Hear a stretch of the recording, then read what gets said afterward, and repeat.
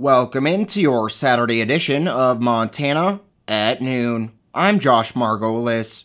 Your Weather Command forecast. For the rest of your Saturday, breezy, partly cloudy with a chance of showers and a slight chance of thunderstorms in the afternoon. Some thunderstorms may produce heavy rainfall. Highs around 80, west winds 15 to 25 miles an hour, 50-50 chance of rain. Tonight, cooler and mostly cloudy. Chance of rain showers in the evening, then slight chance of rain showers after midnight. Lows 50 to 55. Northeast winds 10 to 15 miles an hour, shifting to the west 5 to 10 miles an hour after midnight. 50-50 chance of showers. Sunday, cooler and mostly cloudy. Chance of rain showers in the morning, then rain showers likely in the afternoon. Highs 65 to 70. Northwest winds 5 to 15 miles an hour. 70% chance of showers. Sunday night, rain showers likely in the evening, then rain showers after midnight. Lows 50 to 55. North winds 10 to 20 miles an hour. Near 100% chance of showers. Monday, rain showers. High 60 to 65. Northeast winds 10 to 15 miles an hour. 90% chance of showers. Monday night, rain showers likely. Lows around 50, 70% chance of showers. Tuesday, mostly cloudy, chance of rain showers and slight chance of thunderstorms. Highs around 70, 50-50 chance of rain. Tuesday night, mostly cloudy, chance of rain showers and slight chance of thunderstorms. Lows around 50, 40% chance of rain. Wednesday, partly cloudy, 20% chance of thunderstorms. High 70 to 75. Wednesday night, partly cloudy, 50-50 chance of thunderstorms. Lows around 50. Thursday, partly cloudy, chance of rain showers and slight chance of thunderstorms. High 75 to 80, 50-50 chance of rain. Thursday night, mostly clear, 20% chance of thunderstorms. Lows 50 to 55. Montana Fish, Wildlife and Parks is proposing to use the chemical rotenone to remove invasive goldfish from an unnamed private pond on Upper CK Creek, approximately 1 mile from Zortman. Goldfish are considered an aquatic invasive species and are capable of threatening downstream populations of several native prairie fish species. FWP says this chemical action will eliminate the risk of goldfish spreading to downstream locations, including Fort Peck Reservoir. For more information or questions, please contact biologist Cody Nagel at 265-6177. Public comment is welcome and will be accepted until 5 p.m. Friday, July 17th.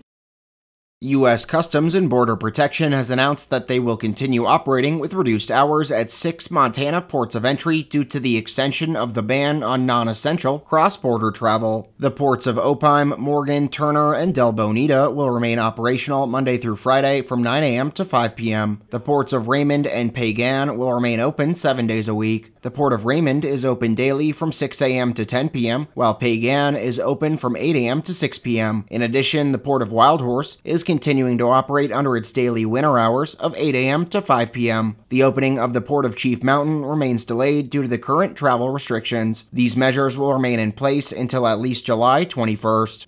Turning to state news, the Blackfeet Tribal Business Council has voted to close the eastern boundary of Glacier National Park for the rest of the season after a recent spike of COVID-19 cases in Montana. Park Superintendent Jeff Moe says without the eastern entries and exits from the park, managers may have to limit traffic on going to the Sun Road. Bighorn County issued a mandate requiring all people in the county to wear a mask when outside their homes. Montana reported 29 cases of COVID-19 on Friday and another death. Rosebud County officials say the victim had a residence in the county, but had not been living there. The Blackfeet Nation announced Thursday a proposal to permanently protect the Badger II Medicine as a cultural heritage area, shielding it from oil and gas drilling in northwestern Montana. A tribal official says designating the region a cultural heritage area would help permanently protect the area considered sacred. The proposal would continue to allow public access for traditional recreational uses and allow non-commercial timber harvest for forest health and fire protection. A citizen advisory group with tribal and non-tribal stakeholders would also be created to work with the U.S. Forest Service on a long-term management plan. A western Montana man who was charged with shooting 3 people in a vehicle in an apparent road rage incident and ambushing a state trooper who was searching for him has pleaded guilty to 4 felony charges. Jonathan Albert Birch pleaded guilty Friday to deliberate homicide in the shooting death of 26-year-old Shelley Hayes. He also pleaded guilty to 3 counts of attempted deliberate homicide for shooting Casey Blanchard, his mother Julie Blanchard, and Montana Highway Patrol trooper Wade Palmer. Julie Blanchard died months later due to complications from the gunshot wounds. Birch is scheduled to be sentenced on August 31st.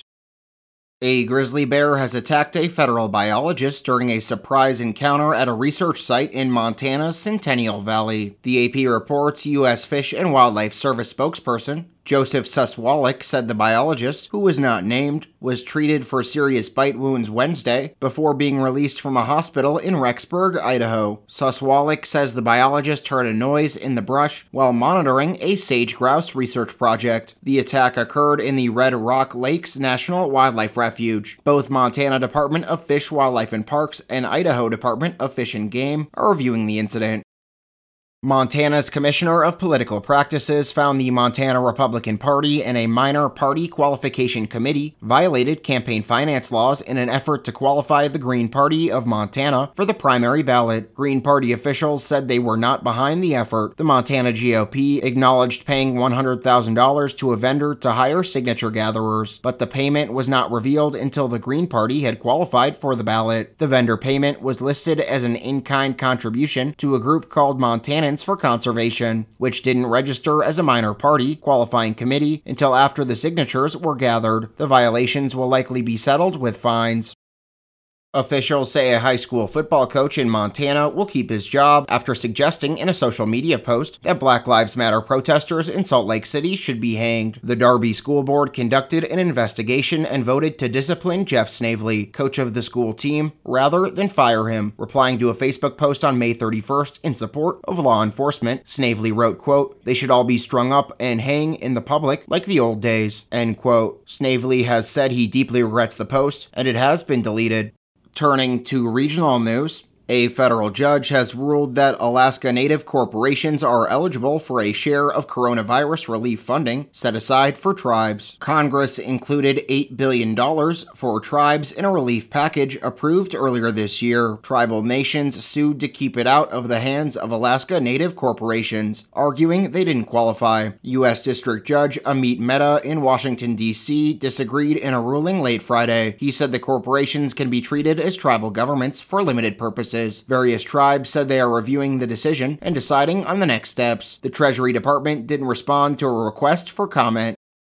Outdoor visitation and limited indoor communal activities for residents in long-term care facilities are rapidly being allowed at most North Dakota facilities. 212 of North Dakota's 218 long-term care facilities have been approved to move into Phase 1, and 35 facilities have entered Phase 2. According to the AP, advocates are still pushing for some changes regarding the state's reopening plan to allow for more indoor family visitation, including indoor visits with nursing home residents who are not in end-of-life situations, but whose conditions are clinically deteriorating due to coronavirus-related isolation or depression. Conservationists are headed back to court to try to force the Trump administration to protect a rare game bird along the California-Nevada border. The government keeps changing its mind about whether to list the cousin of the greater sage grouse as a threatened or endangered species. 3 groups have filed formal notice of their intent to sue after the Fish and Wildlife Service reversed course in March and abandoned its 2018 proposal to list the bi-state grouse. The hen-sized bird is similar but separate from the greater sage grouse, which lives in a dozen western states. And now, taking a look at funeral notices for today. Carol Ann Passon Upshaw passed away of natural causes at Sweet Memorial Nursing Home in Chinook on April 8th, just 4 days before her 76th birthday. Cremation has taken place and graveside services will be held at 10 a.m. on Friday, July 10th at Calvary Cemetery. A reception will follow the graveside service at the Eagles Club in Chinook. You can send memorials in her name to Sweet Memorial Nursing Home at Sweet Home Attention Memorials, P.O. Box 1149, Chinook, Montana 59523. And that does it for your Saturday edition of Montana at Noon. I'm Josh Margolis. Thanks for listening, and remember that 7 days a week, we are your source for news and information. KOJM, KPQX, and HighlineToday.com. Have a great rest of your Saturday. Stay safe out on the roads, and make sure to do your part to help flatten the curve.